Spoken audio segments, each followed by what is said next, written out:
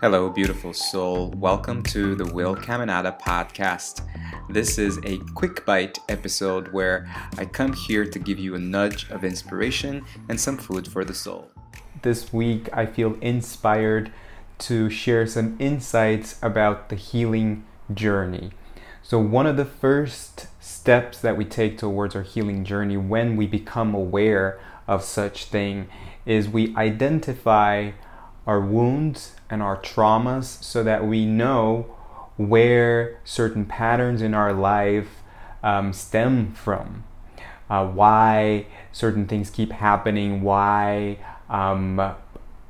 your personality is in a certain way, why you keep attracting the same kind of people or the same kind of jobs, why you have certain blocks within your energetic system, all of that.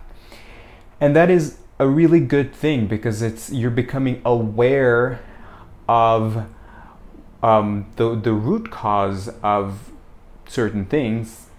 But there is another side to this, which is what I want to talk about. Oftentimes, that is the first step, but that can also be a sort of stagnant area, because then we become so identified with that wound and with that trauma that we just stay there because it becomes familiar. It becomes even more familiar. So that story that we keep telling ourselves and telling others, and that wound and that trauma just creates a deeper bond with you, because that's the familiar area. And you don't want to let go of that wound anymore. And then it's almost like you just found a name for that friend. Yeah, or you found a fancy name for that trauma, for that wound. I have abandonment issues. I have XYZ issues or wounds. And then you just identify with it and you just hold on to it for the rest of your life. Sometimes it's the identification with the wound and the trauma that it's harder to let go than the actual event. I hope this is making some sense. And I want to give you 3 steps for you to let go of that. And the first one is to let go. And I know it may sound a little bit oversimplistic to say, just let go.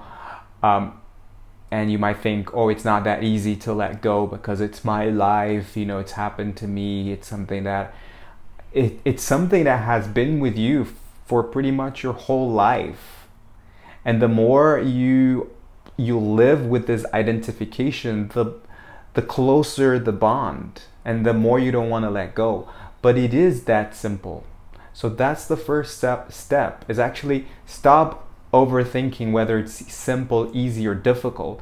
The first step is to let go and detach yourself from that wound or from that trauma, from whatever story that you're telling yourself and telling others, because that's comfortable. That's the familiar zone for you. So that's the first step, is to let go and detach. And it's as simple as this. You start telling yourself a different story.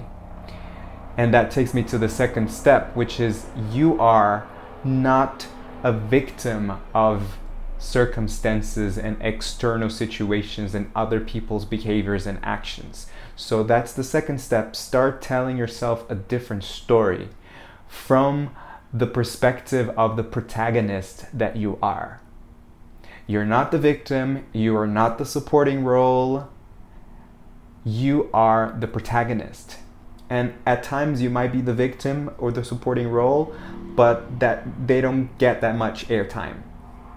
Right? You are the protagonist, you are the writer, you are the director, the setting producer, the props manager, the sound engineering, the video editor, everything.